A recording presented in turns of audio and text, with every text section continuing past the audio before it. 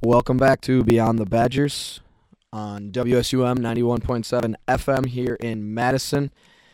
Not the familiar voice of Mr. Patrick Sexton. He is out today, unfortunately. He is coaching the Middleton Cardinals. Shout out Middleton Cardinals real quick. Good luck today. They got a big game, a little scrimmage action with the season starting up. Should be good for Patrick. But we do have good news. My man Dubs back and better than ever. And we have a special co-host, I should say, Mr. Peter Frommel. Dan? How are you today? I'm great. I'm ready to talk. I'm ready to talk sports, Dan. What you got any hot takes? Because we're prone to hot takes on the show. Prone to hot takes. All right. I got a little something for you. All right, give me your hottest take right now, and then we'll get into a little first five in the first five. Nice. I saw this ESPN thing the other day talking about Zion Williamson, who's just an absolute animal. He is huge.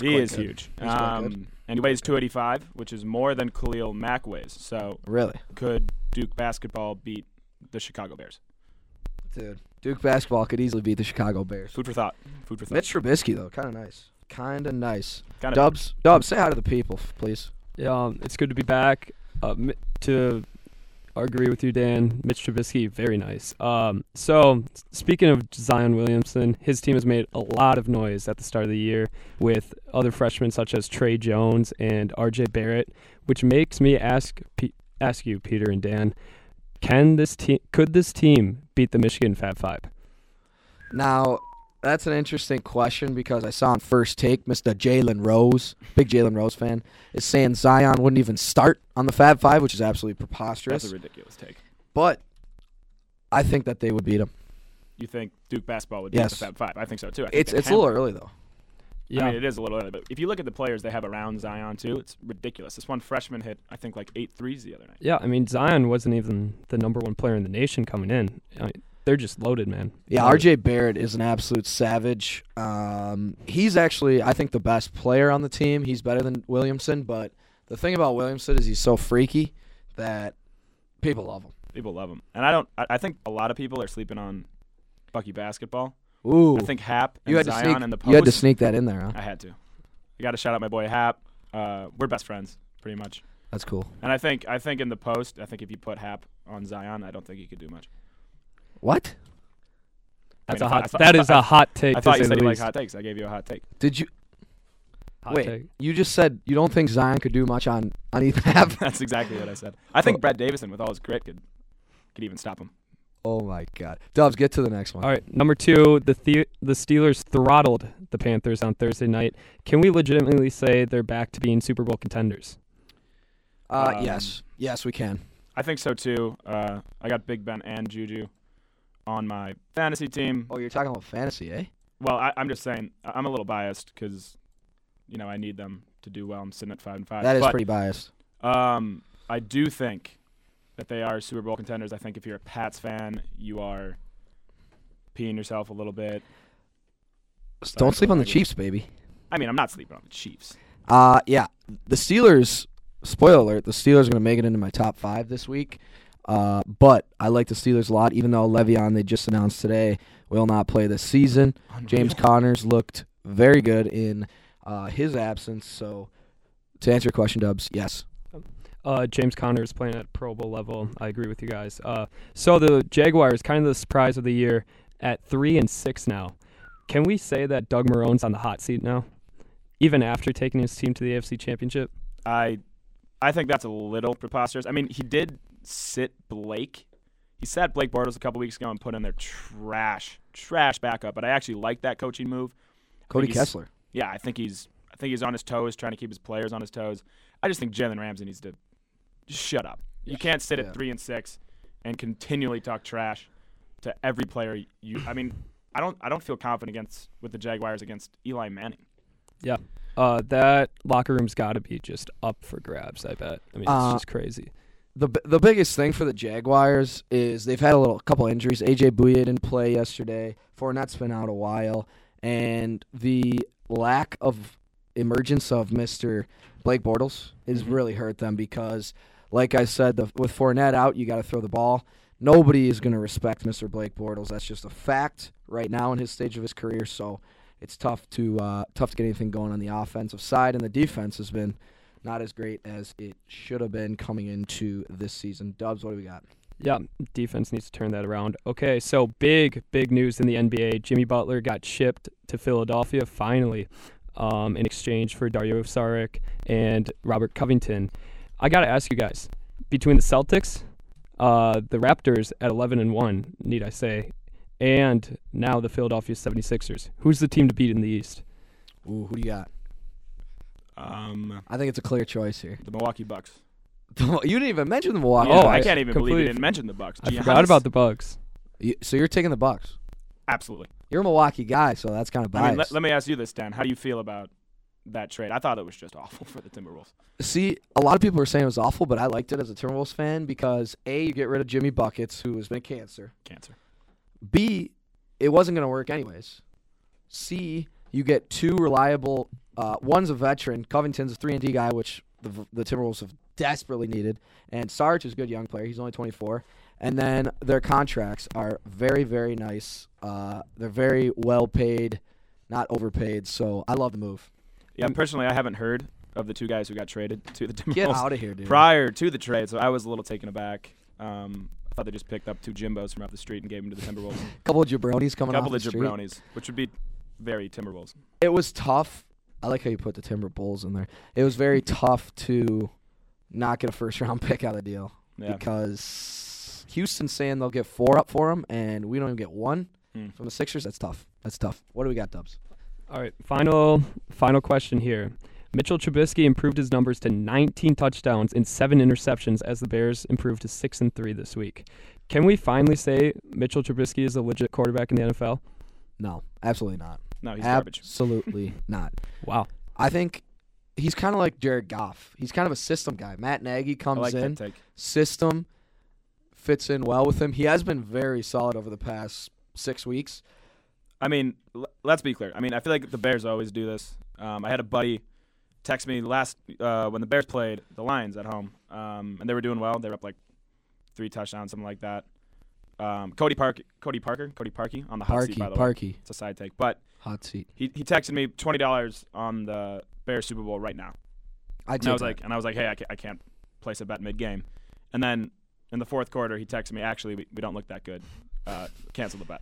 I feel like that's what the Bears do. You know, they look good. He's going to look great, but he's just going to crumble. I don't even think they take the NFC North. It's a big game Sunday night. If the, Huge. if That the will be a good Bears win the NFC North, I'll cry. There's no way they can win the NFC North. I still think the Packers have it. Well, agree to disagree. All right, let's move on. What do we got? Trivia. A little trivia. So the Philadelphia Eagles, the Super Bowl winners of last year, dropped to 4-5, Ugly. losing at home at Sunday night. Sheesh. That was embarrassing. Dan, Peter, It was even more embarrassing if you bet on the Cowboys. Oof. Yeah. Dan and Peter, I got to ask you guys. Do you guys know the last Super Bowl winner to not make the playoffs the following year? You got to give me some time to think about it. Last Super Bowl winner to not make the playoffs. I don't know. Maybe the Giants, but I don't know. That might be a good take. Eli stinks. Yeah, he's not good. Hey, who we won? People are sleeping on. He won yesterday. I mean, I mean, the announcers were lighting him up. He beat the 49ers, and he Wait. got 2 huge Side note: bailout penalties at the end there. do you like the 49ers? Or I mean, not the 40. Do you like the Monday Night Football announcers? I think they get a lot of heat. They get a lot of heat. I actually don't think Jason Witten is that bad. I think Booger McFarland's hilarious. I like And Booger. He's pretty good. I think he just gets put in a really tough spot. Like, how are you supposed to be a good announcer sitting where he's sitting every game? Just like, Yeah, it's tough. yeah, he just looks like a moron. So like, you think he sounds like a moron, but he's actually not that bad. All right, Dubs. I have an answer for you, and I'm going to go. Do I have to set the year, or just the team? You can give me the team. That's fine. I am going to go with the Oakland Raiders. Wow. That would be turning back the clock, but no, it was actually 2 years ago. Wait, Fromm, do you have a pick? Mr. Peter? Who won 2 years ago? No, 2 or 3. Oh, then it would have been It was after Peyton Manning retired. Denver. Yep. Shit. I should have known that. That was recent. It was the Denver Broncos. You're kind of Nice. tricky, dude. Yeah, I mean, you guys gotta get going on these trivia, man. I Yeah, mean, we maybe I haven't been should doing ease well. it back for you guys or something. Oh my God, All right, get Cut me some outta slack here. first week on the show. All right, before we get to our interview, let's do a little power rankings, boys. A little NFL power rankings. Peter, since you're the guest, why don't you go first? You can go 1 to 5 or 5 to 1. It really is up to you. All right, let's do this. All right, let's go 5 to 1 because I'm gonna have some extremely hot takes coming down the stretch. You're just gonna say stuff to say stuff. I'm not gonna say stuff to say stuff. I have great takes. I'm thinking playoffs. Okay. I'm thinking playoffs. All right. Let's go 5. I got the Steelers. I got the Pittsburgh Steelers. I think they look unbelievable. I think Le'Veon, that pressure's off. Yep. I mean, they're focused on football. I think they look great. Let's go 4. I have. All right, let me switch around my picks here. I got 5, Carolina. I still think Carolina's a really good team. I got 4, Pittsburgh. 3, I got the Green Bay Packers. Okay. 2, I got the Los Angeles Rams. 1, I got Kansas City. I'm keeping the Patriots out. You don't even have New Orleans in? I would like to switch the Panthers with the Saints. I did not think about that. I was going to say, wait a second.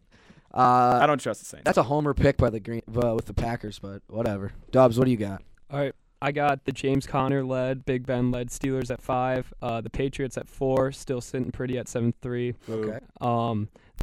The Rams, big injury, though, to note about Cooper Kupp. That's torn ACL. They're at 3. And then the Chiefs. He missed a couple of games. I feel like they're not going to be damaged by that at all. Yeah. The defense, too, is a concern. But the Chiefs at 2, Mahomes is lighting it up. He's pretty good. And then the New Orleans Saints putting up a 50 ball. At 50 1. burger. You missed that. You missed that opportunity, Dubs. I'm a basketball guy. I had to go with the ball. Clearly. I'm sorry. It's okay. Mine is very similar to yours, Dubs. I got Patriots at 5. I cannot put them ahead of the Steelers just for the simple fact that the Steelers murdered the Panthers in cold blood on Thursday night. Mm-hmm. I got them at 4, and then L.A., Kansas City, and the New Orleans Saints. Kind of nice. Now, one thing we like to do on the show is spit hot takes, but another is provide locks, a.k.a. make you money. Our co-host, Mr. Peter Frommelt, you have a lock of the night tonight. I do. Before we get to our NFL and college football locks, give us your lock of the night. All right. I must say I don't usually give out my picks for free just because they're so money-making. True. But I'm going to do it because I'm a guest on your show. That's I want to make you guys some money. Nice of you. Bucky tonight at Xavier.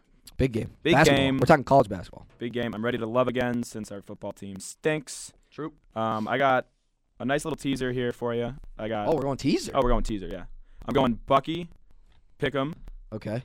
But I'm going to tease that with the over. You got to bet the over. You got to bet the over. Life's too short to bet the over. So it's Bucky plus 5, and then the over would be at 132. It's probably low. It's low. It's a lock. Lock it in.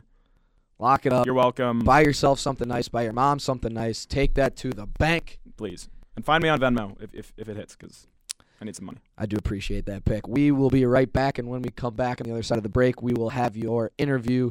Oh, we forgot even to mention that. We have a huge guest on the show. It's your Wisconsin women's hockey coach, Mark Johnson. His jersey's getting retired by the men's program in February. His team's 11-1.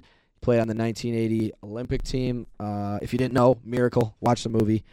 Lot to get to, lot to talk about with Marky Mark, so don't miss it on the other side of the break. You're listening to 91.7 WSUM, Madison Student Radio. Looking for another way to support WSUM while also looking fresh? You've come to the right place. You can rep your favorite college radio station by purchasing official WSUM merch. Visit our website at WSUM.org and click on the shop button, where you can browse through t-shirts, hoodies, tank tops, and much more. Whatever the weather, WSUM has you covered.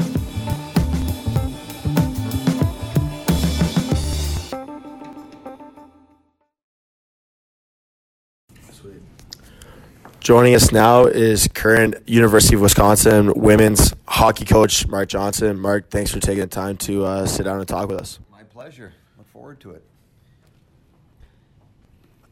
Mark, obviously, very historic career, playing, coaching, very humble person. Probably wouldn't say that yourself.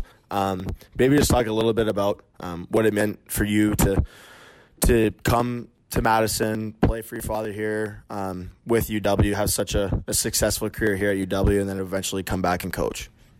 I think for a lot of young players when I was growing up in Madison, there weren't really a lot of Americans playing in the National Hockey League, so our idols and our teams that we followed were mostly related to college teams. And if you're in Madison, you watch the Badgers, and I always maybe dreamed one day of getting the opportunity to put that jersey on and playing in front of your home fans and getting a chance to wear the Badger jerseys. So there was a handful of us.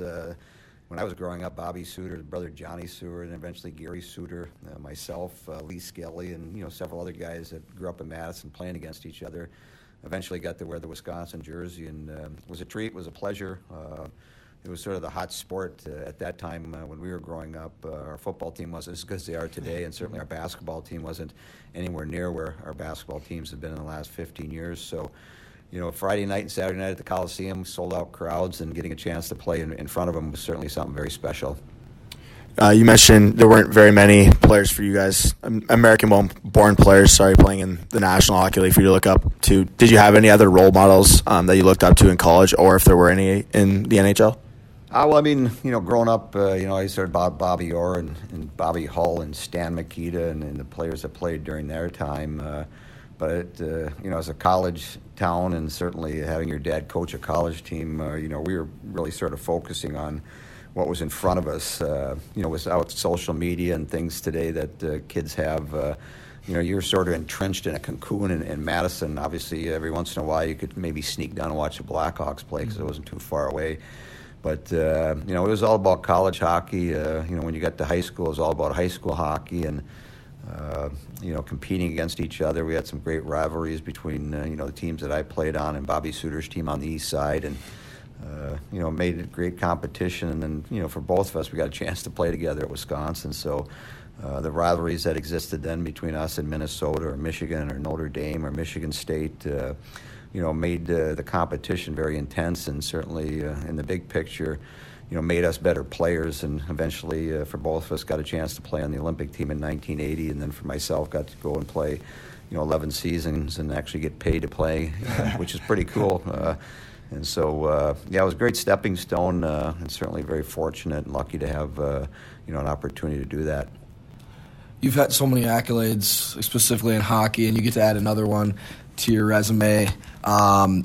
In February, you get to see your number 10 up in the rafters, next to your dad, Bob Johnson. How special will that be, seeing your jersey being retired by the men's team? It's going to be exciting. It's going to be, probably a little nerve-wracking for me, just, stepping on the ice and watching it. I know when I got the call from Coach Alvarez, you're sort of a little numb, and, as time has gone on, probably about a week's gone by, you start thinking about and the meaning of it. It's going to be pretty cool. I know my family's really excited. My mom lives in town now, and so it's going to be a real cool evening. But again, when you're growing up, you're not thinking about those type of things, those things over the long period of time. And if you've had success at different areas and different levels, those things, for the lucky few get an opportunity to experience that. But as I reflect, I look back, hockey's provided me, great opportunities, unbelievable experiences that I've been fortunate to be part of, and certainly memories that, anybody that's got a chance to play at Wisconsin, whether it was during my era or during, the 80s or 90s, or I had an opportunity to coach, those players had some unique opportunities, and, you take away some great memories, and probably equally as important, you take away some great friendships that you had during that time. And I was lucky. I had a lot of good players that I played with. You talk about Mike Eves or Steve Alley or John Taft or Craig Norwich, Mike Meeker, Les Grauer, players that played when I was coming in, and you could be a part of that. I know my freshman year, the biggest hurdle I had to get over was having my dad as the coach, and trying to get everybody to understand that I was a good enough player to play at that level, but you're never going to get that out of everybody's mind. And so I was lucky that first year to have a very good team, and we ended up winning the national championship, and I guess through winning and having success individually or as a team, probably diffuse some of those critics that thought that the only reason I was playing at Wisconsin was because of my dad. So that helped out a lot. Now, you mentioned that 1980 Olympic experience. obviously, Patty's a Canadian, so he doesn't appreciate it as much. But when I was growing up, we were watching that, specifically the movie religiously, and Al Michaels on the call there.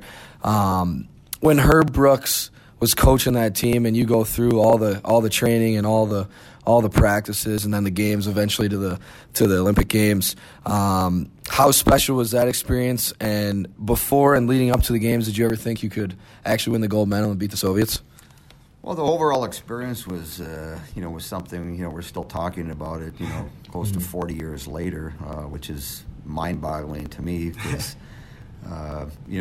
going into the Olympics, hockey wasn't going to be the main sport people were interested in. It was more about what Eric Hayden, who I grew up playing hockey with here in Madison, was going to do, and, what some figure skaters and downhill skiers were going to do.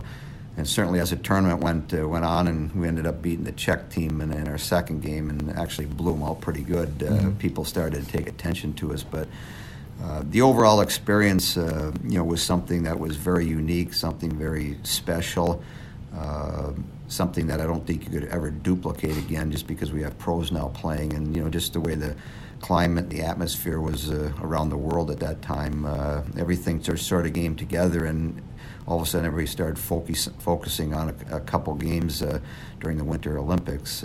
I think what is unique about the Olympics is, during that 2-week period, everybody's supposed to put down their guard, and whatever is going on in the world, everybody just sort of takes a breath for a couple weeks and let the Olympic Games go on. And obviously the magnitude of what was going on at that time, not sure a lot of people or a lot of countries were doing it, but it was something that I say. Again, only 20 of us got to go through it, and one's gone now with Bobby passing a couple years ago, and so there's only 19 around that experienced it. But it was something that when people find out that you were part of it, their eyes pucker up a little bit, and they start asking questions. So it's pretty cool. Now my eyes are puckering up, and I'm going to ask a couple more questions from that, specifically from the movie. How closely did the movie portray the actual events of the whole tournament and the games? And then, were you happy with the actor that portrayed you? Did he make you look pretty good? Well, he was better looking than I was. Come on. That was the first step. But no, the movies, I don't know what the percentage, probably 70% accurate, but obviously they changed some storylines, made the endings a little bit different. What I tell people is it actually makes Herb Brook out to be a nice guy. He was tough on us on day one, and probably the most difficult and challenging practice we had was after we beat the Russians Friday night. We practiced Saturday, and everybody was feeling pretty good about the way the game went and our opportunity that was ahead of us. But Herb was about as ornery, as angry as we had seen him all year because he didn't want us to screw it up, and so it was a good movie. From the standpoint of it got the real essence of who we were and what we were about and how we came together, the team, and really became close-knit, even though we were arch rivals coming into training camp. And guys that played at Minnesota, guys that played at Wisconsin, those Boston Universities guys thought they had the best hockey players in their part of the country. So it created a unique atmosphere, but the bottom line, and when you dig below the layers, the friendships that were developed amongst all of us were real solid and helped us get an opportunity to have success. Obviously, you just mentioned about 70%, probably roughly, was accurate. One of the most famous scenes, at least among hockey guys that you remember, everybody hates the bag skate. And the scene in the movie where Herb just yells again about 100 times, the lights go out as the guys skate back and forth. Was that actually a real event? Did that actually happen? Yeah, that was pretty accurate. On the bench prior to the end of the game, I don't think we were looking at the girls up in the crowd as the movie portrayed it, which got steam coming out of Herbie's ears. But no, it was pretty accurate. He wasn't overall pleased with the way we had played that game. It was a team that we should have beaten, pretty handily. The only change was the ending wasn't fully accurate. As I say it, and Mike also attests to it, it's the best line that Rizzioni never said. So it had a little different flavor at the end of it because I was actually involved in the ending of it, where the guy, after probably half an hour of skating, the guy who was running the rink wanted to obviously go home. We had just been through a whole game, and so he turned all the lights off. All we had was auxiliary lights. So every once in a while, Herb would give us an opportunity to catch our breath and give us a lap to do that in. And in certain parts of the ice you couldn't see because it was so dark, so I ended up breaking my stick against the plexiglass. And Herb wasn't too pleased about that and made a mention about if somebody does that again, we're going to skate till breakfast time. So a couple more of those, and then we were done. We had to play the same team the next night, and so obviously we wanted to get back to the hotel and get something to eat, and I think we ended up winning, I don't know, it was 8-1 or 9-0 the next night, so I think his message was loud and clear. Obviously, probably the last question I'll have in regards to the Olympic stuff, the 1980 experience, just because I'm sure you get it all the time. That game against the Soviet Union, you scored 2 goals, one in the dying seconds of the first period. You guys go on to win that game at guys that are 18 to 22 years old. Might have been maybe a little bit difficult to appreciate what you guys had just accomplished and everything that was going on in the world at the time. As you mentioned, again, it was almost 40 years ago. Is that something you look back on now and realize how monumental that moment was, not only for yourself, but for USA Hockey and just for the country in general? Well, I think it had a lot of impact in a lot of different areas.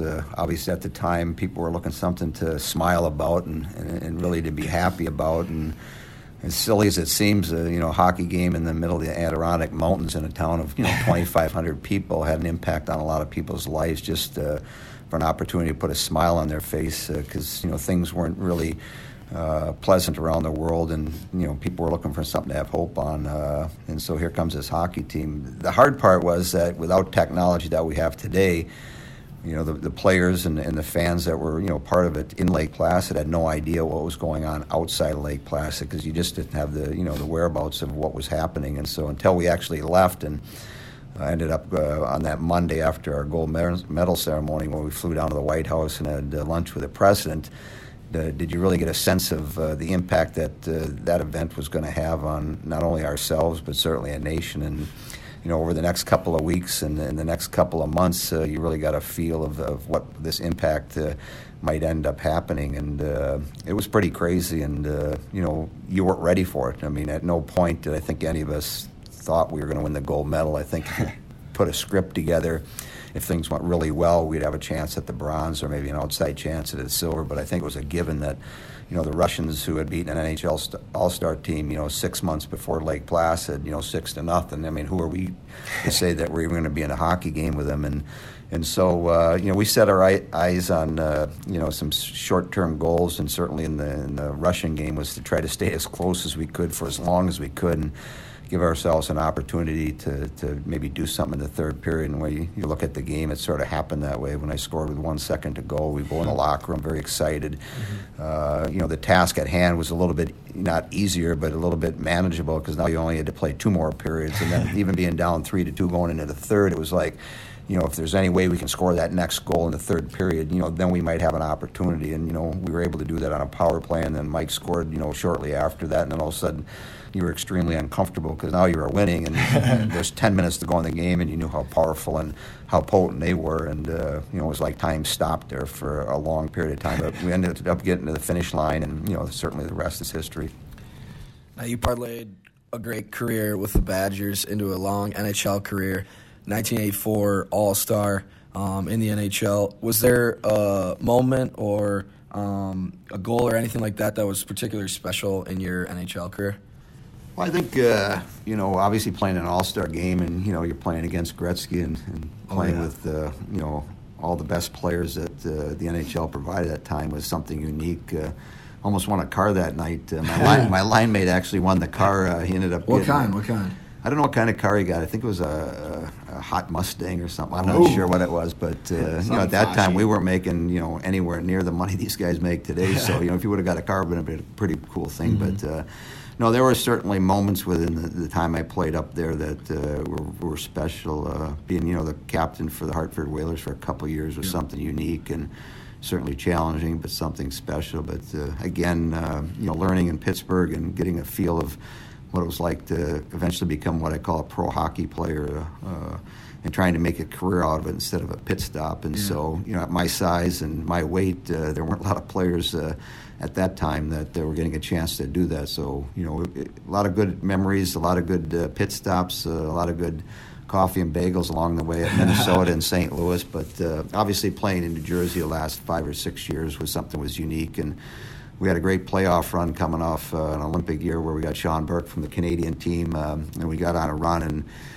we ended up playing in a couple 7-game series, and eventually lost to Boston in the seventh game in Boston. If we had won that game, we would have played Gretzky and the Oilers for the Stanley Cup. But it was a lot of good memories. Yeah. Following your career now, you got to coach. I'm seeing here you coach the Madison Monsters. I'm not sure what league that's in, but you got your coaching start and then finally ended up coaching the women's team here in 2002. Did you always know you wanted to coach?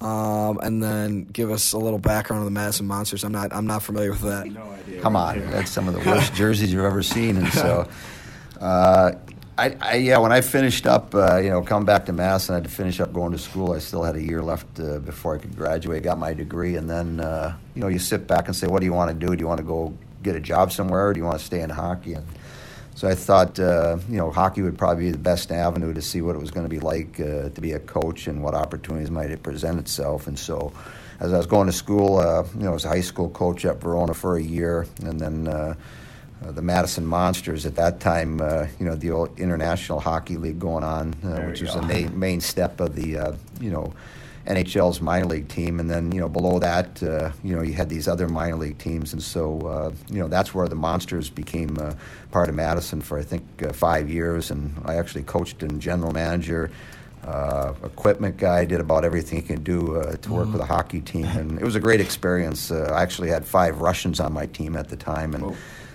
good players, good experience, taught me a lot of little things if I was going to be successful in coaching to do. And after that first season with them, an assistant coaching job came open in Madison here in Wisconsin, and Jeff Sauer hired me, and so I spent 6 years on the boys' side. And then when Jeff retired, obviously it would have been nice to step into the head coaching position, but it didn't work out. They hired Mike Eaves. And I was fortunate that time. I actually coached in a world championship on the men's side that spring, and got an opportunity to work with some NHL players and coach at that level for a while. And sort of trying to figure out if I wanted to go coach in the NHL, which had a couple opportunities, or all of a sudden the opportunity on the women's side came, and made some phone calls, sat back, tried to figure out if if I went on that side of the aisle and started coaching women, could I come back and coach men? Bottom line is I ended up getting the gig, and still doing it 17 years later. And in my wildest dreams, never thought it would provide certain opportunities that have come to me, coaching and winning some national championships, getting an opportunity to put together a team and take them up in 2010 and playing the Winter Olympics in Vancouver. My daughter's got a chance to play for me. They're playing. So a lot of unbelievable things came out of it. And as I look back, it was a great decision that I made, getting a chance to run my own program and try to build it up and see what it was going to be like. And as I reflect back and see the rink we play in, the fan support we have on some of the things we've been able to do here with that group is pretty wild. You mentioned some of the success you've had here with UW. In your coaching career, you've won 4 national championships. You've won the regular season of the WCHA 7 times, the WCHA tournament another 7 times.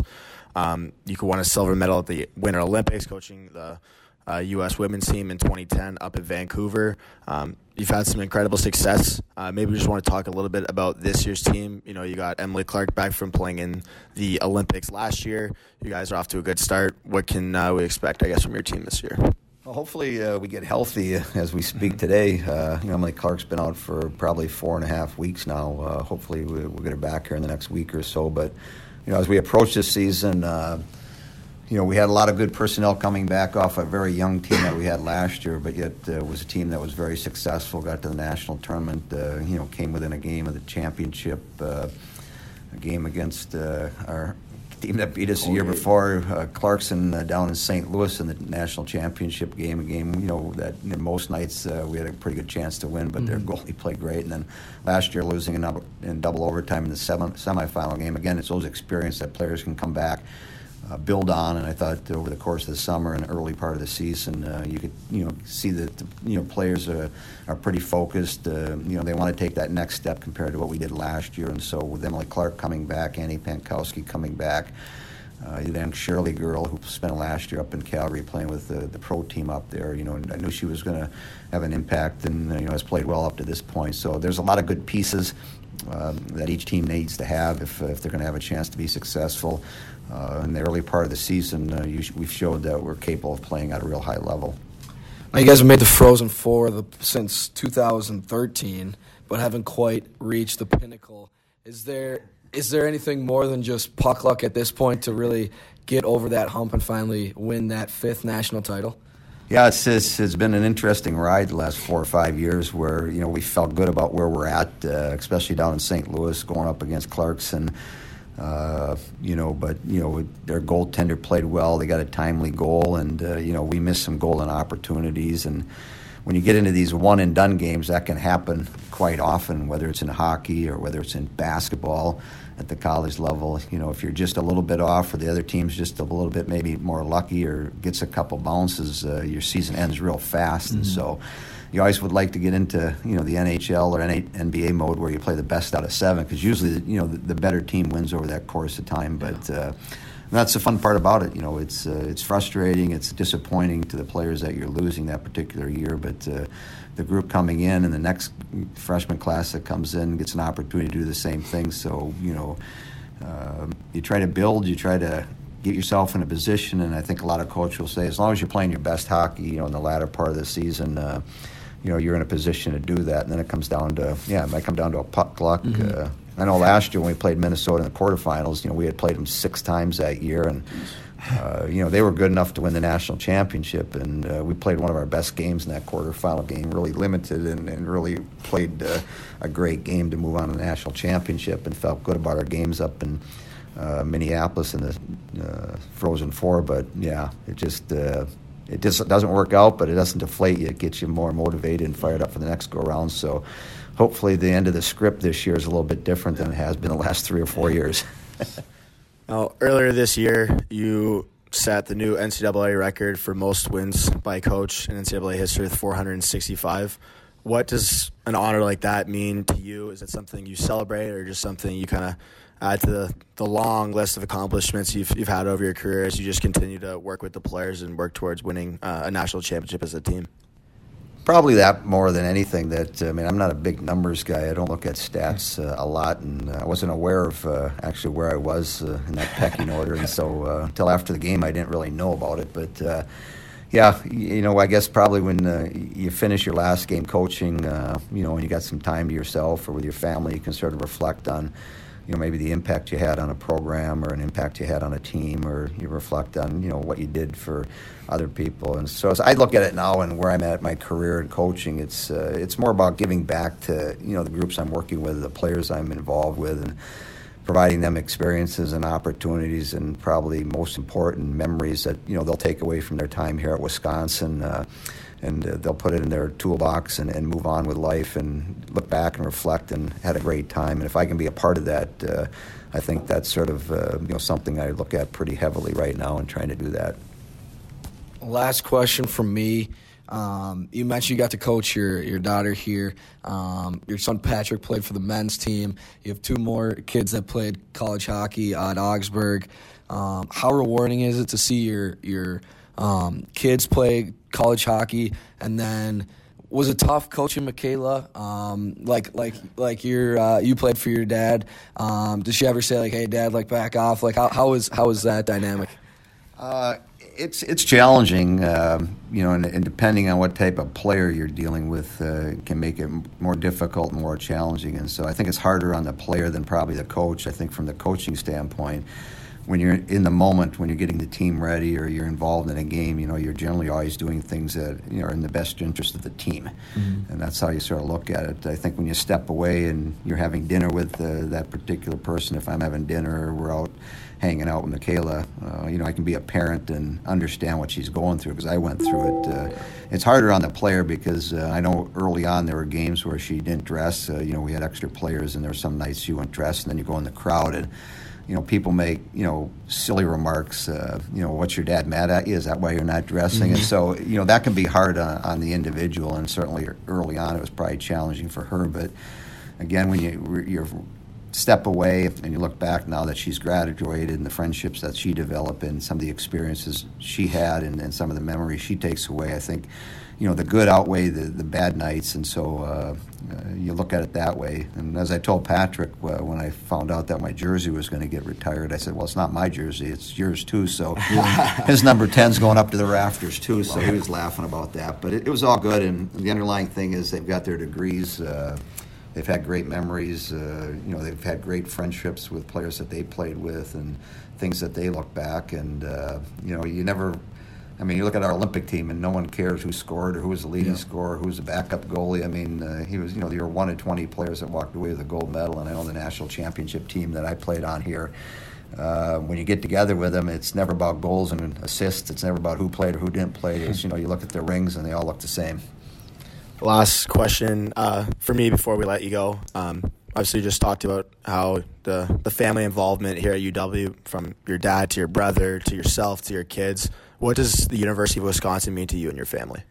Well, I think it's meant a great deal. It provided opportunities not only to play, but to work and do it for a long period of time. And, I just look at hockey in general. I was fortunate enough to play here at Wisconsin, then get an opportunity to play and make a living, and now get a chance to coach and make a living. And so you look at the game and what it's done and meant to our family, whether it's my dad here at Wisconsin or up in Calgary, the 5 years he spent there, in Pittsburgh for the short time winning a Stanley Cup, and the impact that he had on a lot of young players and a lot of individuals themselves. Very fortunate, that one game can provide so many opportunities to one family. Well, Mark, for myself, just want to say thank you very much for taking the time to sit down and talk with us. We really appreciate it. Thank you. Yeah, thanks, Mark. We really appreciate it, and good luck the rest of the season. Hopefully, you guys can bring home the national championship. Stay healthy, and hopefully we get a chance to take a run at it. That was your Badger women's hockey head coach, Mark Johnson. If you missed any of the show, if you missed the interview, you just joined halfway, check us out on iTunes at Beyond the Badgers. We'll have the show up posted. You can check out everything you need to know, including some hot takes that we're going to provide after the break. I'm a champion, real-life checks mechanism. Shaquille O'Neal for Rad. This is not your normal PSA. Don't be stupid. Don't drink and drive. If you're going to go out and have a good time, it's fine. But designate a driver to drive home. Let's stop the madness. Don't drink and drive. A public service announcement brought to you by the U.S. Department of Transportation, RAD, the National Association of Broadcasters, and the Ad Council. Welcome back to Beyond the Badgers here on 91.7 FM WSUM in Madison.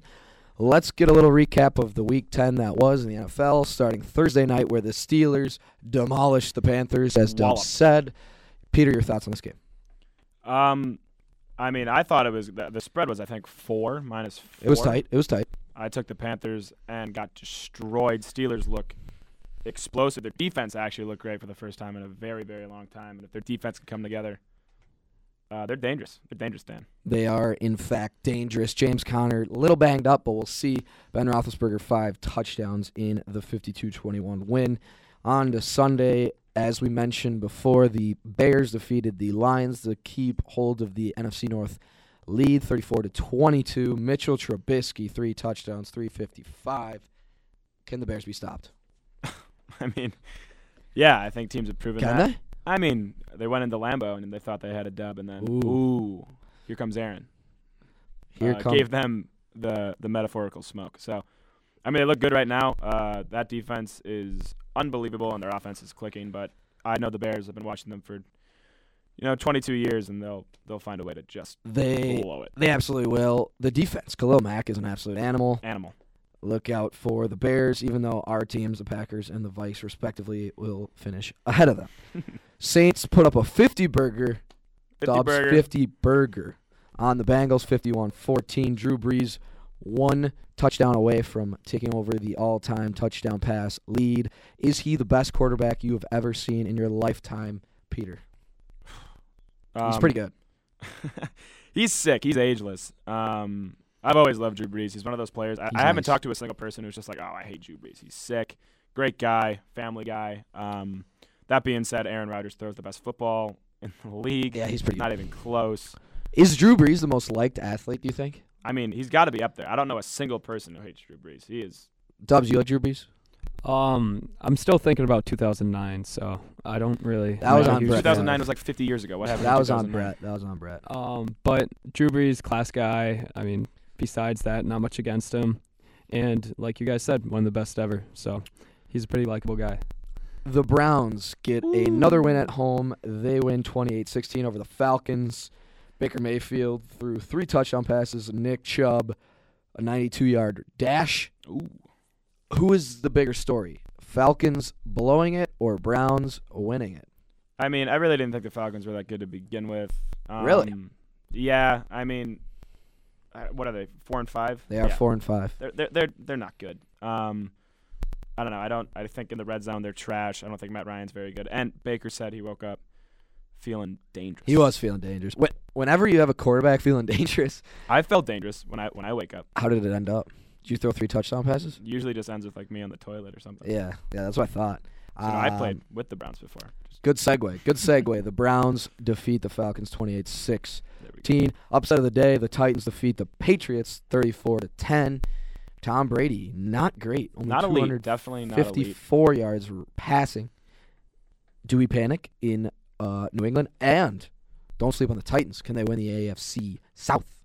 I mean, there was some crazy stat that came out, said like Belichick against like 5 assistant coaches has lost every single game. That's interesting. It's very interesting. I mean, if you have a coach who can read Belichick, maybe he's not that good of a coach if he's that readable. He's lost to every assistant coach he's played against.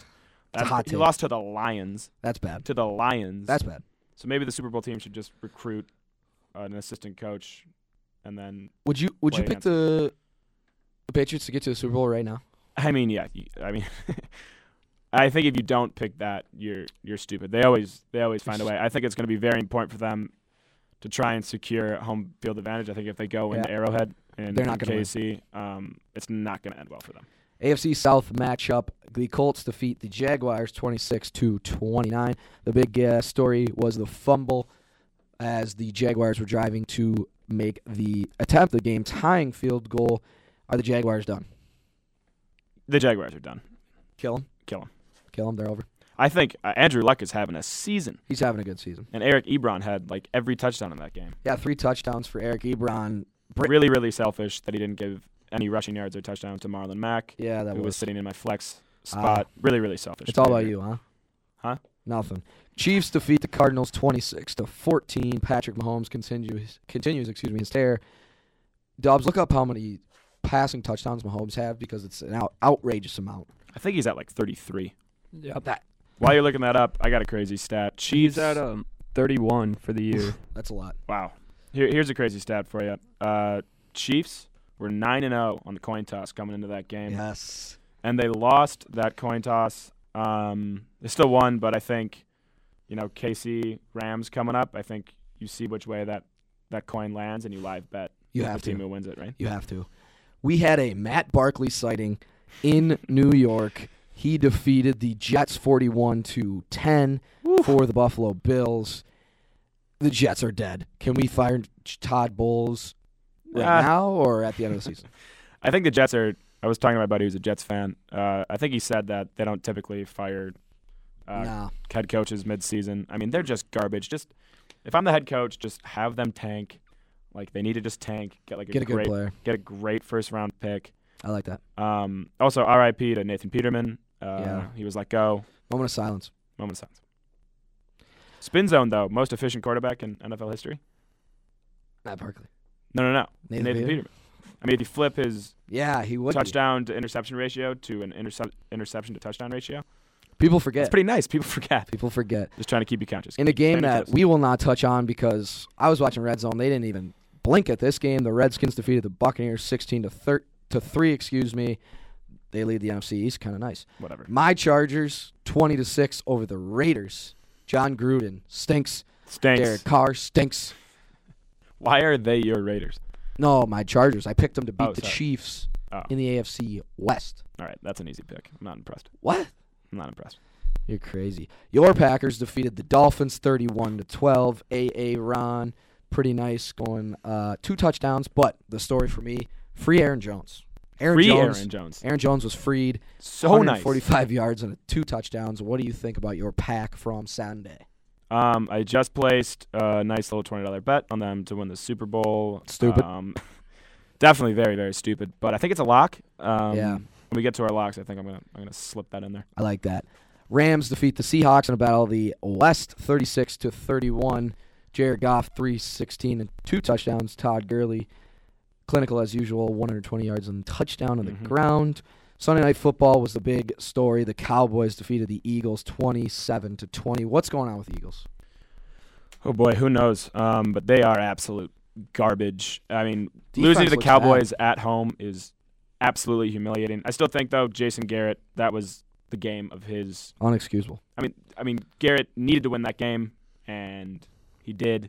But he is still in the hot seat. I just think those are 2 garbage teams duking it out.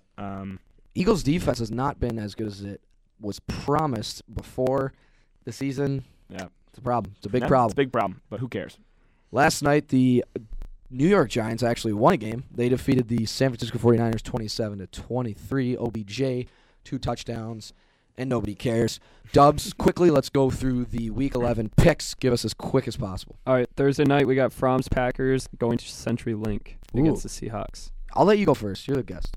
Thank you. I'm actually really nervous about this game because Seattle ran it for like 300 yards in L.A.